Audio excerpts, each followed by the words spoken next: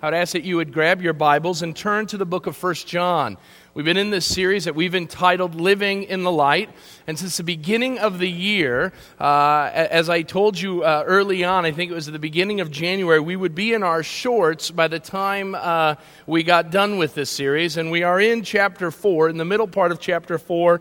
And I hear the word 90 degrees in our 3 or 4 day forecast. And so God has been faithful, as we have been faithful, working through this great letter by the Apostle John. And he has been sharing with us what it means to have a vibrant faith that has the full assurance that we are children of God. And last week we invested our time focusing in on the false teachers, those who had failed the test of doctrine, and those who had walked away from the faith because they were denouncing Jesus Christ and some of the core tenets of the faith of Christianity. And so now John seems to do a 180, if you will. After focusing in on false teachers, he now departs from that to focus in again on the subject of love. This is a subject that we've explored before in this letter, and he seems to do it again. Now the question is, why does John do that 180? John is an aged apostle. Many believe that he was in his 80s, maybe even his 90s, when he writes this letter. And yet, as we look at it, we can ask the question, was John losing some of his mind, if you will, because of his aged life? Maybe he had just forgotten what he wanted to say about false teachers and moved to a different subject. I had a grandfather that was a lot like that. He would be talking about one particular subject, and then because of his advanced years, he would move to a completely different subject matter. But that doesn't seem to be the case. Of course, this is being written through the inspiration of the Holy Spirit. And so we have to believe that John is not only coherent, but he has a plan on what he is going to say to the people at the church of Ephesus. Now, how do we balance that out as we get into this text this morning? How do we understand this change from false teachers to that of the subject of love? I want you to understand that the reason why John is writing the people in the church of Ephesus is because false teachers had infiltrated the church. They were a part of the assembly. They were a part of the fellowship. And they started to teach heresies, things that went contrary to the apostles' teaching. And as a result of that, these heretics, these false teachers, went away from the church. They went out from them, and they went and started new churches with new ideas and beliefs. And what was left was a group of people wondering, where did those people go? Those people who said they had this strong spiritual connection with God, this special intimacy, this special knowledge. Why would they go? And if they went, did the truth go with them? Did the intimacy of our relationship with God go with them? And John says, no, it hasn't left. In fact, you are the one that has the Holy Spirit residing in you. You are the one that has the anointing. You are the one that follows the message that we have proclaimed from the beginning. And the way we know that is how you love one another. You see, it's not just having the right doctrine, as important as that is, but it goes far beyond that. Because the Bible says, Jesus in fact says, they will know that you are my disciples if you love one another. The test is not only a doctrinal test, but a test of affection. And John wants us to understand that we can have all the right beliefs, but if we don't have the right affection, then we have nothing. And so let us look at 1 John this morning, chapter 4, verses 7 through 12. As we continue in this series, I would ask that you would stand for the reading of God's Word. As we read it and ask God's blessing on it, we will get into our message this morning. This is what John says to the people at the church of Ephesus, as well as to us today. Dear friends, let us love one another, for love comes from God. And everyone who loves has been born of God and knows God. Whoever does not love does not know God, because God is love. This is how God showed his love among us. He sent his one and only Son into the world, that we might live through him. This is love. Not that we loved God, but that he loved us and sent his Son as an atoning sacrifice for our sins. Dear friends, since God so loved us, we ought to love one another. No one has ever seen God, but if we love one another, God lives in us, and His love is made complete in us. Father God, we hold your word in our hands, and your word is truth. And Lord, you ask the Father to sanctify us by your truth. And Lord, we have talked about being sanctified, being set apart with the right theology, the right doctrine. And yet, Lord, we also recognize that that is only one of 3 tests that John places before us. Lord, this book was written that we may know that we have eternal life. And Lord, we recognize that that eternal life and that assurance that is given is not just by having the right statement of faith, but also living out that faith by loving those around us. So Lord, I know that in this world of struggle, in this world of hatred, in this world of vying for position against one another, Lord, that it's not even immune in the area of the church. We have struggles, we have disputes, we have quarreling and fighting going on here. That, Lord, it would begin today that we would love one another. Father, that as we look at the example that you gave us by sending your Son Jesus to give all that He was and all that He is on the cross of Calvary, that we too would give all that we are and all that we have to our brothers and sisters, to those who are lovable, to those who are unlovable in the world around us. Lord, it is then that we make evident you, the unseen God.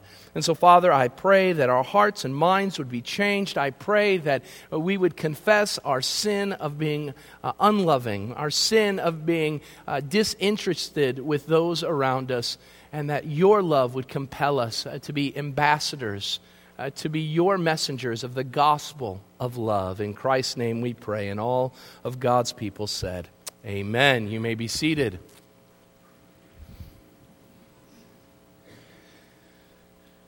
As I was thinking this week about last week's message, I thought that as a church we should feel pretty good about ourselves. We're a church that holds firmly to the message that has been articulated through the prophets and the apostles. We have to be feeling pretty good for a lot of reasons after a message like last week. This is just in the new year that we've adopted a brand new statement of faith. In a text in verses 1 through 6, telling us that we need to acknowledge Jesus Christ has come in the flesh and hold true to the message of the apostles, we can look at the statement of faith that we have put together as a church. And now more than ever, we have a robust disclosure of the Christian faith as a church. Our statement of faith clearly and passionately lifts up the greatness and holiness of our God in heaven. And we exalt throughout that statement of faith the person and work of Jesus Christ, that He alone is our Lord and Savior.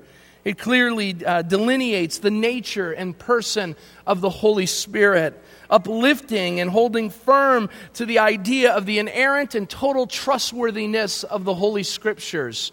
We should be proud of ourselves. We should be able to say, look, we have not fallen to false teaching. We have stayed true to the faith that has been delivered to the saints once and for all. And yet, as we think about those things, we can also feel good about our practices of a solid biblical faith. As I think about our ministries, I think about us as a church that longs for and desires to study the Word of God when they gather together. A church that has a worship team that strives for our lyrics to be theologically correct and accurate. And that in our small groups and in our readings, we're careful to study from the authors who hold fast to the Word of God and preach faithfully the message of the gospel. My friends, we have much to be proud of. We are a strong doctrinal church. But that's the thing that John wants to bring to our attention. there may be some that have this idea that because we have the right doctrine, we have everything that we need. And yet what John tells us is something that we need to be reminded of from Paul's words. I want to read from 1 Corinthians chapter 13, and I want us to think about all that I've just talked about in our doctrinal integrity, that which we can be so very proud of, that we cannot forget the thing that is most important. In 1 Corinthians 13, this is what the Apostle Paul says: "If I speak in the tongues of men and of angels, but have not love, I am only a resounding gong or clanging cymbal. If I have the gift of prophecy and can fathom all mysteries and all knowledge, and if I have faith that can move mountains, but have not love, I am nothing. If I give all I possess to the poor and surrender my bodies to the flames, but have not love, I gain nothing. Because love is patient, love is kind. It does not envy, it does not boast, it is not proud, it is not rude, it's not self-seeking, it is not easily angered, it keeps no records of wrong. Love does not delight in evil, but rejoices with the truth. Love always protects, love always trusts, love always hopes, love always perseveres." He says, love never fails. So we're proud that we have a robust and biblical system of beliefs and theology. So we haven't fallen prey to some of the doctrines that our sister church, if you will, down the street has fallen to. So we haven't fallen to the false teachers that are in the world. But what John wants us to remember is, if we do not love, that doctrine is nothing.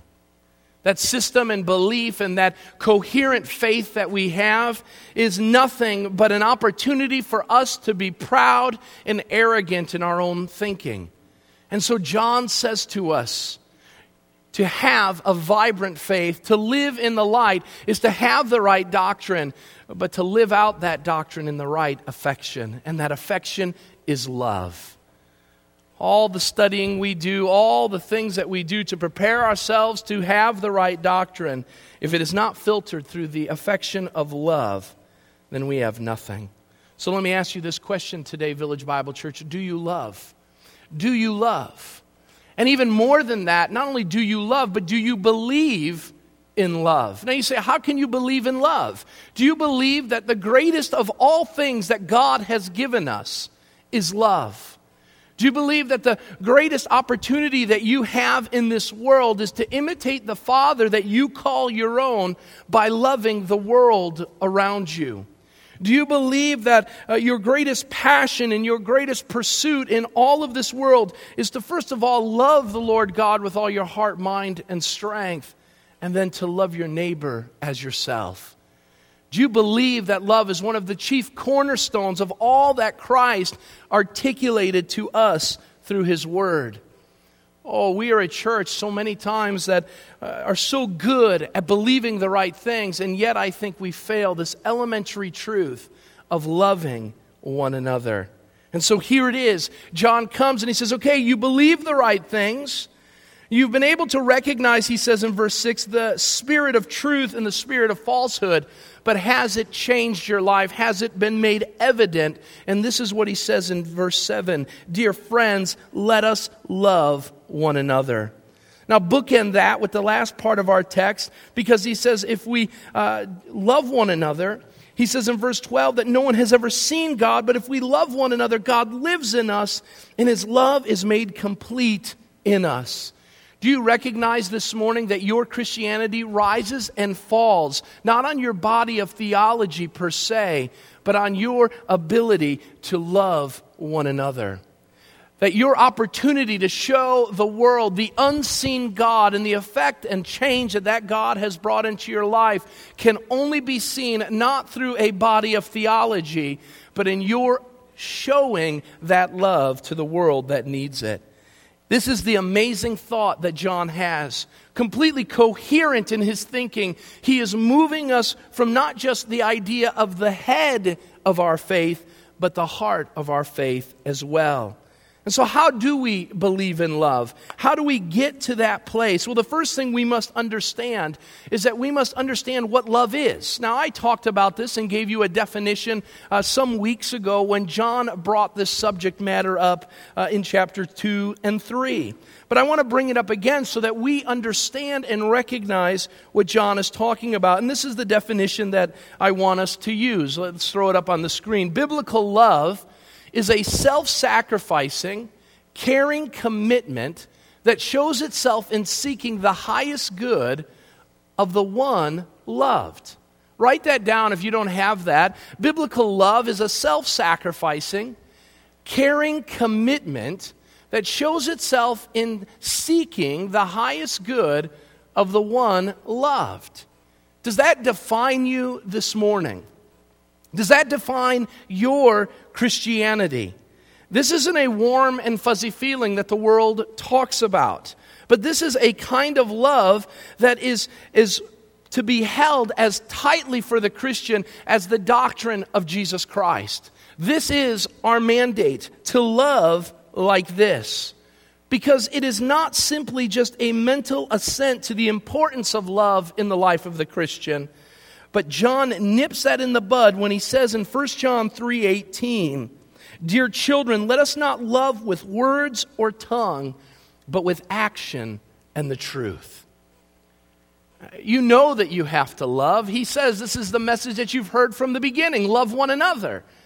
But do you see that love being made manifest as you live it out in action, not only in word and deed? So let me ask you this morning.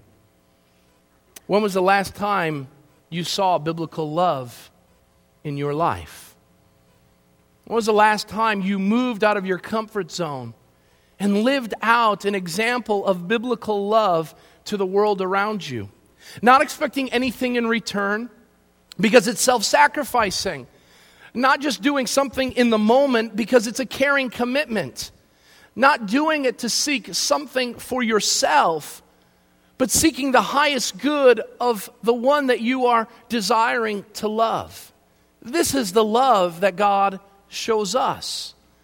And so if we want to believe in this kind of love, if we want our church to be founded on this kind of love, then we must understand what it means to believe in love. And to do that, there are three things I want us to explore this morning. First of all, believing in love involves embracing the proper description that is given in the Scriptures. What is this type of love? What is this love that John wants us to practice? We've got a definition, but what is the description? Notice what John says in verse 7. "Dear friends, let us love one another. For love comes from God, and everyone who has been born of God and knows God. Whoever does not love does not know God, because God is love." There's a couple things within this description that we must embrace as believers. The first thing that I want us to see is that John is practicing what he preaches. Remember, John is the apostle of love. He had a loving disposition to the people around him. Now, he didn't always have it perfect, because we know that he was named one of the sons of thunder. We know that the affection that he showed would also go on the other side of the spectrum, and that when people turned away from the message of the gospel, John and his brother James would desire to call down fire on heaven and destroy a whole city. It doesn't sound very loving, and yet it shows the place that we have as believers, that sometimes we're so capable of love, and other times we're capable of such terrible hatred towards the world around us. I've told you before that my middle son Joshua is the Apostle John. Oh, he loves to cuddle up next to you, and he looks at you with those cute little eyes, and he says, "Daddy, I love you," and "Daddy, just give me a hug." And you just got to love kids like that until you tell them to do something. And then these fangs come out from his front incisor teeth, and the eyes turn from this beautiful brown to this really deep red. And he looks, and the finger comes up. With most middle children, they do that, and they say, "What are you telling me to do? You don't tell me what to do." That's the Apostle John. A lover 1 second, one who you don't want to be around the next. And yet that's probably true for all of us. There's probably some truth to that. Oh, some days we're able to love in amazing ways. And yet in other ways, in other days, we find ourselves, love is fleeting from us. And that the easy thing to do is to speak words of hatred, to act out in anger with malice and with slander and rebellion. And so here John, being this lover of people, shares a couple different times the phrase, dear friends. He's speaking to those that he loves. It could be translated beloved in other translations. And he lays forth to his friends, to those that he loves, a proper description. And it first of all involves an admonition. It involves an admonition. In essence, what he's doing is he's giving them a command. He's commanding them, says, let us love one another. Now, twice in this passage, we're going to see that love is commanded. He's commanded them to love one another, as he has earlier in the book. But he also says in verse 11, dear friends, since God so loved us, we also ought to love one another. There's an obligation. And what John is saying is this isn't a feeling that you can have as believers, but this is a debt because of what God has done for you. You ought to do the same. Because God has loved you so much, now you are called, now you are being obligated to love. But I don't feel like it, Tim. I don't want to do that, Tim. It doesn't matter. God says that this is an active part of the will. You are called to love. But notice, as we move on, we see that it's not just an admonition, but there's an assurance given. John reminds us that assurance of our faith comes as we love. Notice he gives a positive assurance and a negative assurance. At the middle part of verse 7, he says the following, everyone who loves has been born of God and knows God. If you look at your life, you will know whether you're a child of God, not just based on your doctrinal statement, what you believe, but how you live that out. And so you will be able to see as a child of God, do I love, as we defined it, as self-sacrificing, as a caring commitment to the world around me? Do I show love and affection to that world? Even when it's difficult, even when my enemies try to hurt me, do I show a loving disposition and not just word, but also in deed, this affection of love? John says, if you're loving like that, in a continual manner, you're born of God. Now, how do we know that? Because it tells us in the text, because love comes from God. And the only way that we can love as God has desired and God has commanded us to is to get that love from Him. He's the only source. And so we can only get into that source and be a part of that source when we know God and have experienced God. And this is what I mean. You can't love unless you've experienced God's love. There's no way around it. You can't make up this love on your own. You first have to have been loved to be able to extend that love to the world around you. Now notice the negative assurance of it is found in verse 8. He says, whoever does not love does not know God, because God is love. The idea here is that you can know positively that you're in the faith, or you can know if you look at your life and say, just as the false teachers did, as they held their body of belief, and saw that they didn't believe the right things, the people were able to say, you're a false teacher. You failed the test. Well, likewise, when it comes to love, if you look at your life and you say, the only reason why I love people is because of what it gets for me. The only reason why I love people is so that people think that, man, Tim, you're a nice guy. You're a loving guy. Look how great Tim is. If that's the reason why you love, is what you get out of it or how you look, then we've got a problem. Because that is not the kind of love that God is talking about. And it's time for us to see if we pass the test or not. Now notice he goes on and he says this assurance is seen because it's an attribute of God. Now I want to be careful because this isn't just an attribute of God, because it says that God is love. He's the embodiment of all things that are love. We don't define love, we don't define God through the lens of love. but we define love through the lens of our understanding of who God is. God is love. He's the beginning and end. That love finds its beginning and end in the person and work and nature of who God is. He's the embodiment of that love. He is what defines love. He's the source and preservation behind all love. Anytime that we love sacrificially, anytime that we love according to the biblical definition of love, we can never take credit for it because it is God who we get that love from. It's all from Him. It has nothing to do with us. And so we need to be careful of this statement because there are churches that say because God is love, then God doesn't judge. And so you can live however you want because God is love. Or don't worry if you've sinned because God overlooks sin and He knows you're having a hard day and He loves you. And He loves you so much that how could He ever send you, Mr. and Mrs. Lovable, to a place called hell? Let me tell you something. God shows His love even in His judgments. God shows His love not only when He gives you good, but when He brings problems and pain into your life. God shows His love even when He condemns the sinner to hell. Everything that God does is funneled through His nature of being love.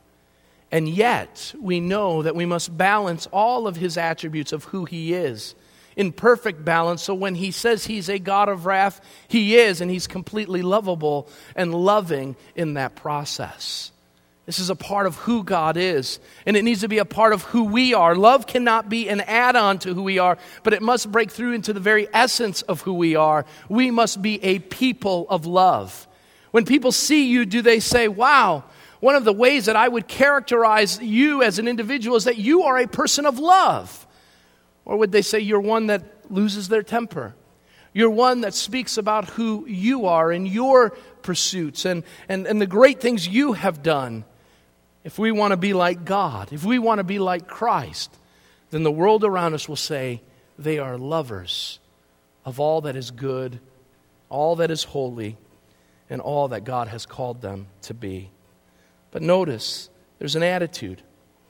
Now, the next two, this attitude and the next one, aren't explicitly in the text, but I think they're important. Because if we just leave it at that God is love, in our human thinking, we may begin to have this idea that God is some, if you will, jolly, overweight, celestial being sitting up in heaven just smiling. And He's this warm kind of Dr. Phil type person, just Mr. Lovable.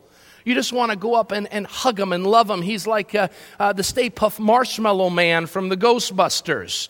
He's like the Michelin Man from the Michelin tire commercials. Just this kind of cuddly guy that you just want to get up close and personal with.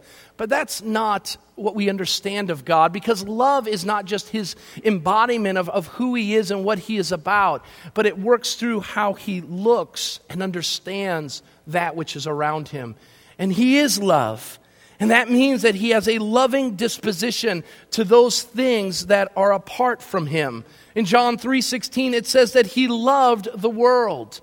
In Genesis chapter 1, every day that He created, He said it was very good. He enjoyed what He created. He had an affection for what He created, and He defined it as good. He has this attitude of love. And since the dawn of time, God has held an affection for all of creation in His heart. And even a special love for that creation that He calls humanity. But it doesn't just stop with warm and fuzzy feelings, because it moves to action. The Bible tells us that God so loved the world that He gave. I think of the old Hallmark adage, when you care enough to send the very best.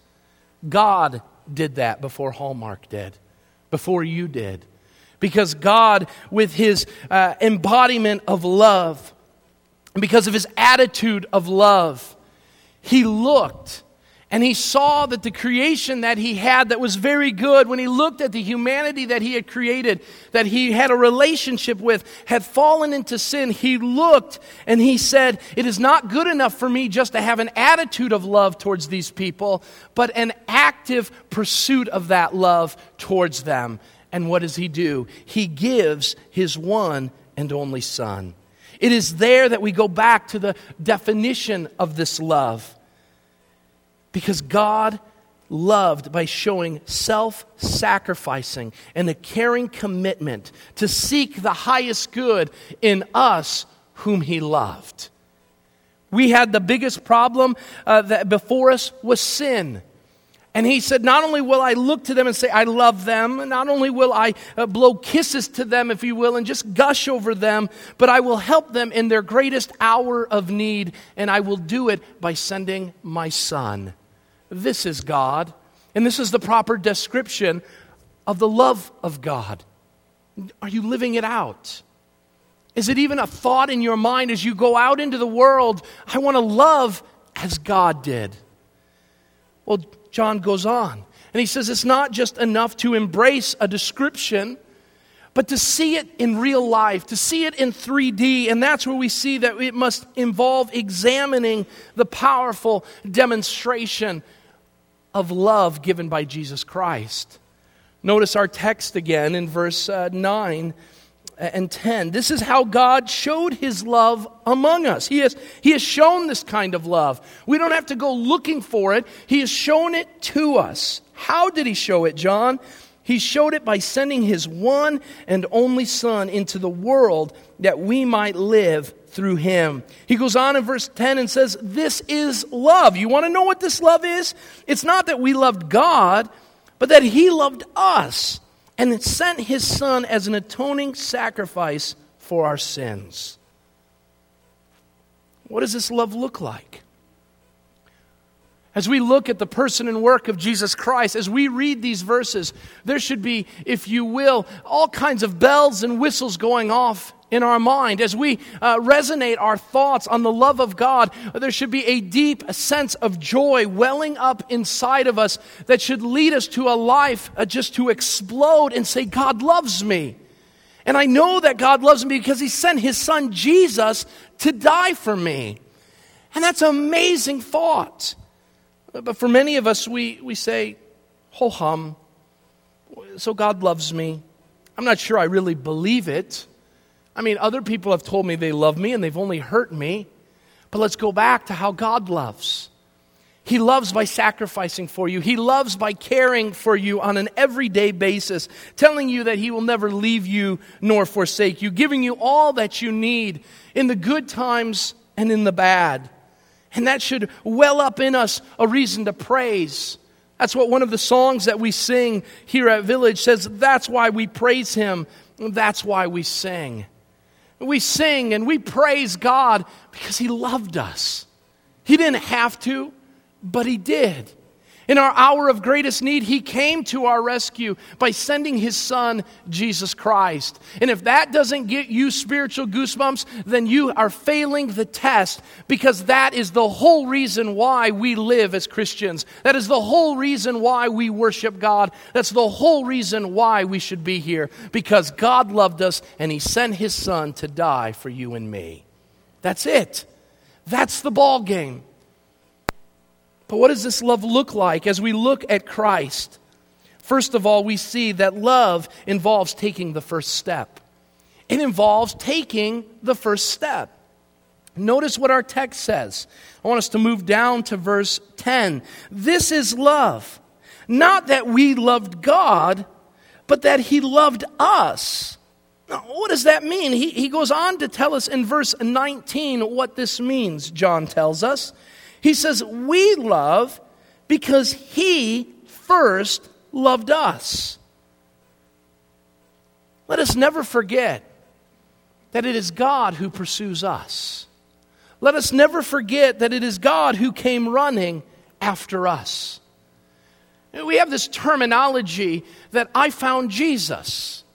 I invited Jesus to come into my heart. I recognized who Jesus was, and I saw Jesus, and I tasted and saw that Jesus was good, and I asked him to be in my life. And that is good. In some ways, it's theologically wrong, because it is Jesus who comes. It is Jesus who comes running after us. It is Jesus, like the good shepherd that he is, who goes and finds us, the sheep, who are so quick to wander away, to bring us back into the fold of God.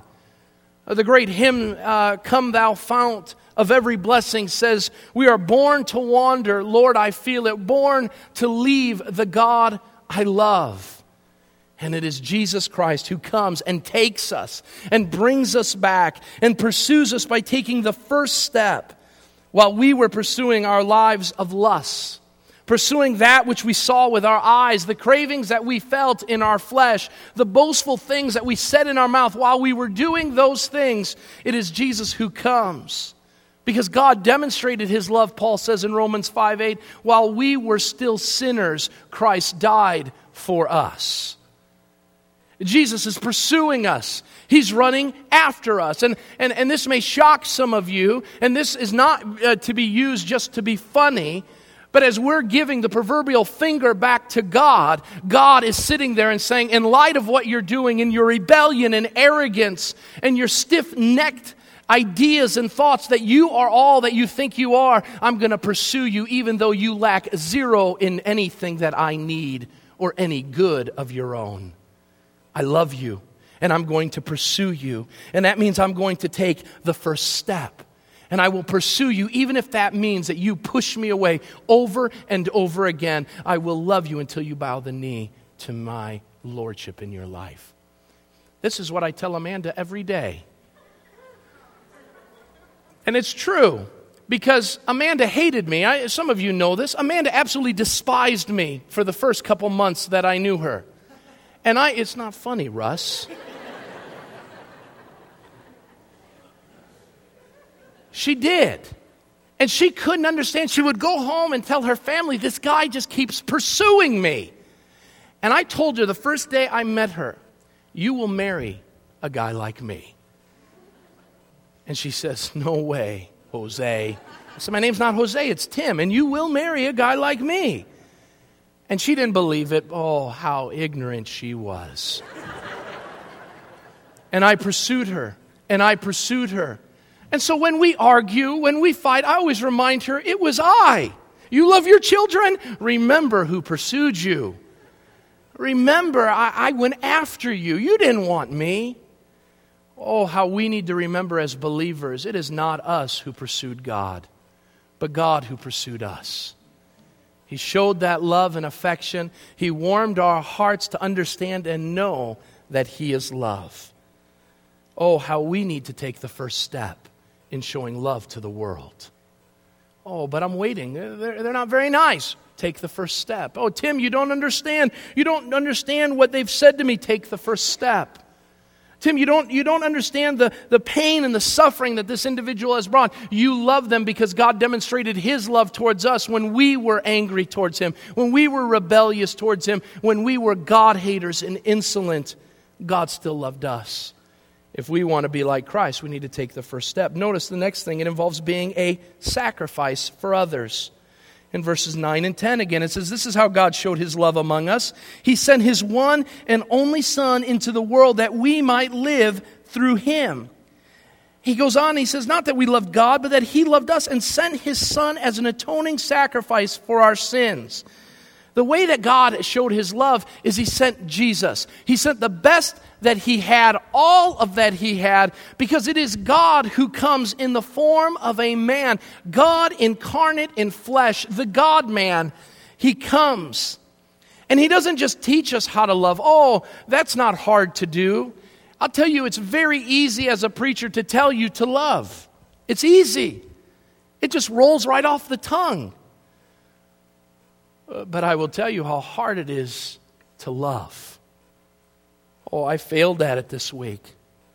I got to tell you, in my anger yesterday, I yelled at an employee of mine and threw a cordless phone across a room because he took something that I needed for an event and I was angry at him. oh, it's easy to preach. Just rolls right off. It's hard to love, isn't it? But this is what Jesus does. He sacrificed. Now, before we get this idea that not only did God make the first move, but that in essence now in this relationship that we have, we're this arguing couple with God. God is the husband, we are the wife, and we're bickering and we're squabbling. And as the good husband, the husband says, okay, I'll say I'm sorry. For the sake of the unity of our marriage and our relationship, I'll say I'm sorry. But this is not what happens. This is not how God operates. We were sinners. We're the hostile ones. We're the offenders. And not only does God act first, but he acts, if you will, with thermonuclear weapons. He says, I am going to show you, even though you hate me, how much I love you, and I'm going to give away the best that I have. Oh, thanks be to God for his indescribable gift of Jesus Christ. And so he sends Jesus, and he sends Jesus to a world that hates him. So what can Jesus do? So that he can be the payment for your sin.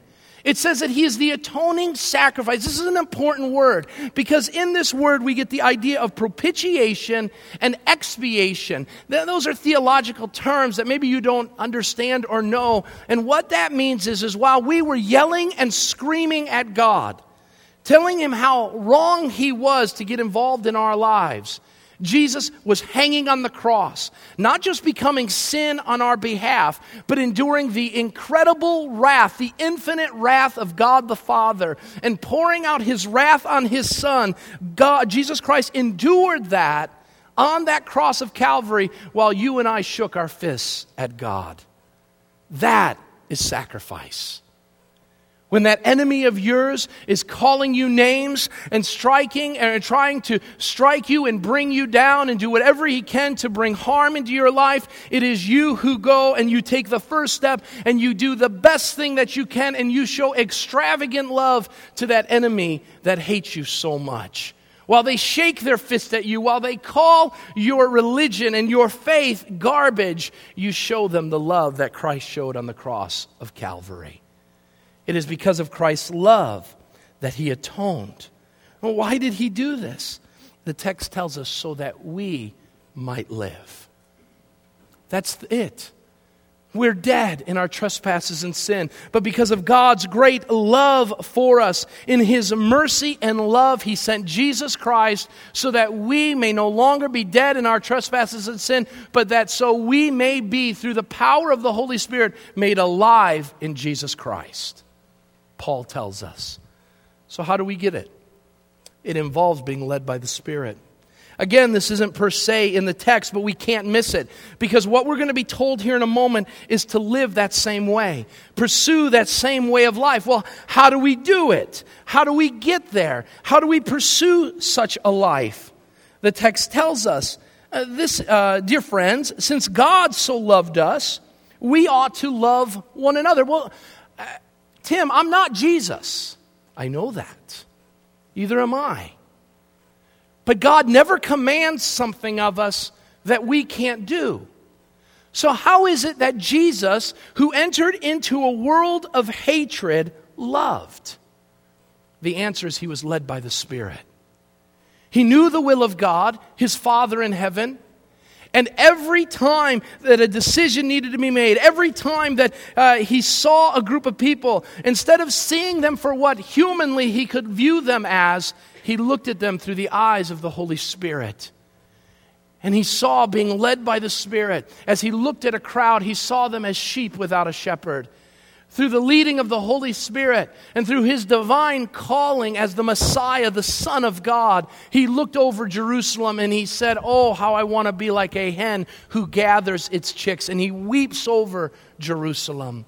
As he looks over the tomb of his friend Lazarus and sees what sin brings in its ultimate penalty of death, it says that he wept because he loved. The way that we love is the way that Christ showed us in his humanity how he loved, by being led by the Spirit. You can't love by getting up and saying, my new resolution this week is to love. But it begins by abiding in him and remaining in Him and pursuing Him and allowing the anointing that John talks about earlier in the book to be made manifest in us so that we can then love one another. That's where it begins. Where does it end? Number 3, let's close with this. It involves engaging in a powerful display of love towards others. Let me close with this reading of this text. Dear friends, since God has loved us so much, we ought to love one another. No one has ever seen God, but if we love one another, God lives in us and His love is made complete in us. Oh, what's the application?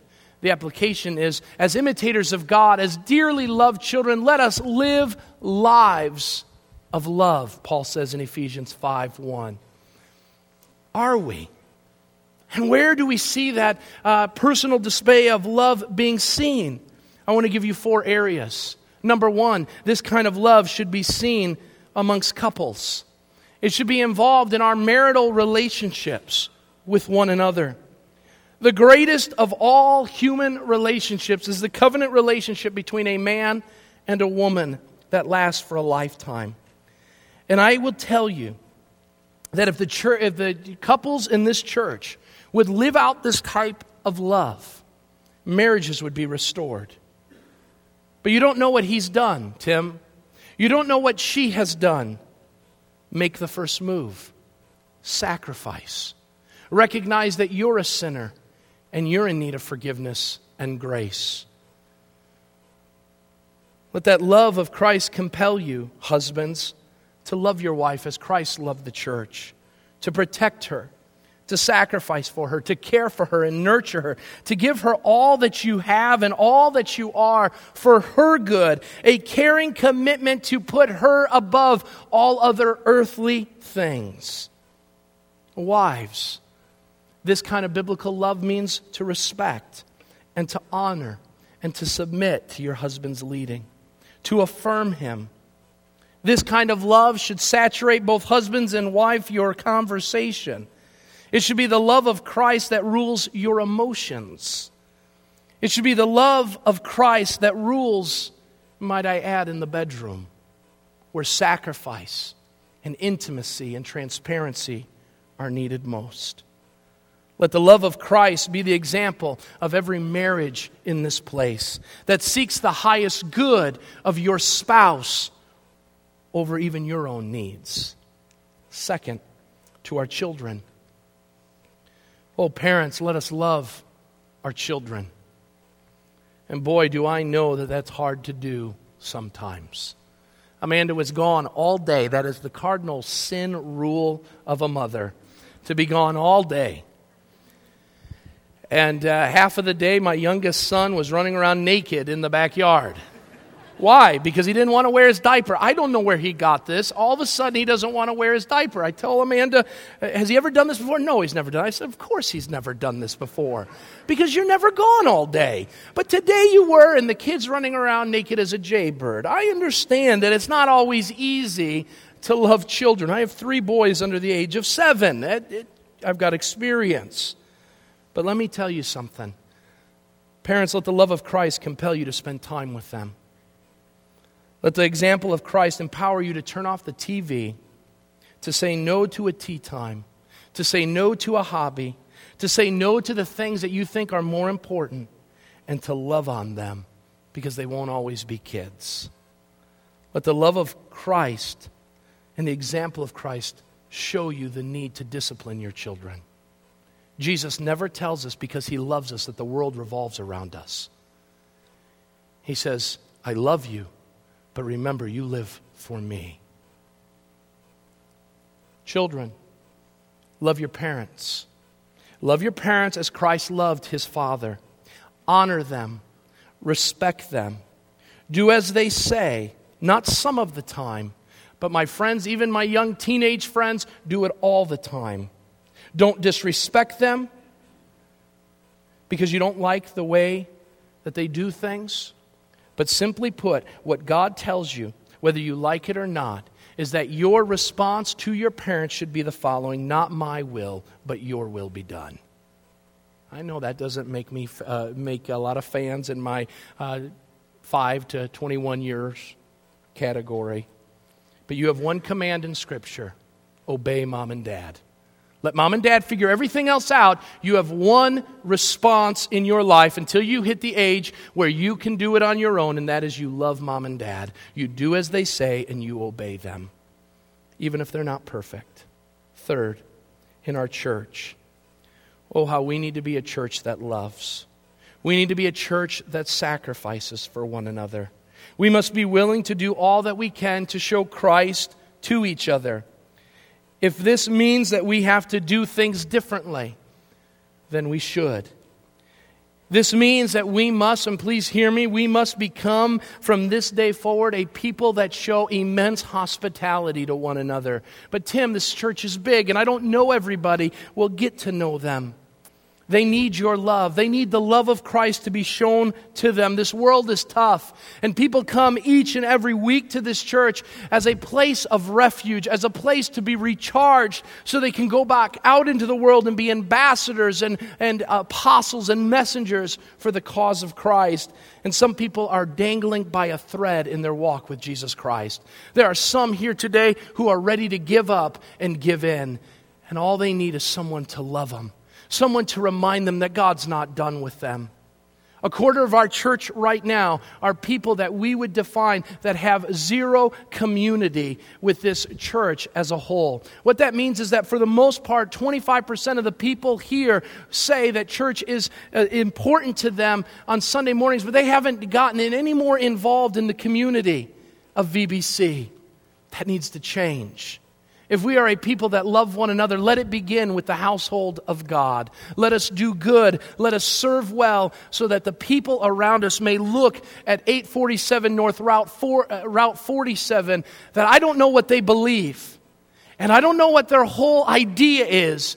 But I can tell you when I see those people who are represented as Village Bible Church, I see how they love one another. Finally, our community. We are called in our mission statement, because we're called in the Scriptures, to love our neighbors to the point of action. When was the last time we did that? It may mean walking across the street. It may be crossing your own lawn. But it means getting out of your comfort zone. It means opening your homes. It means giving your time. It may be giving all that you have to serve those around you.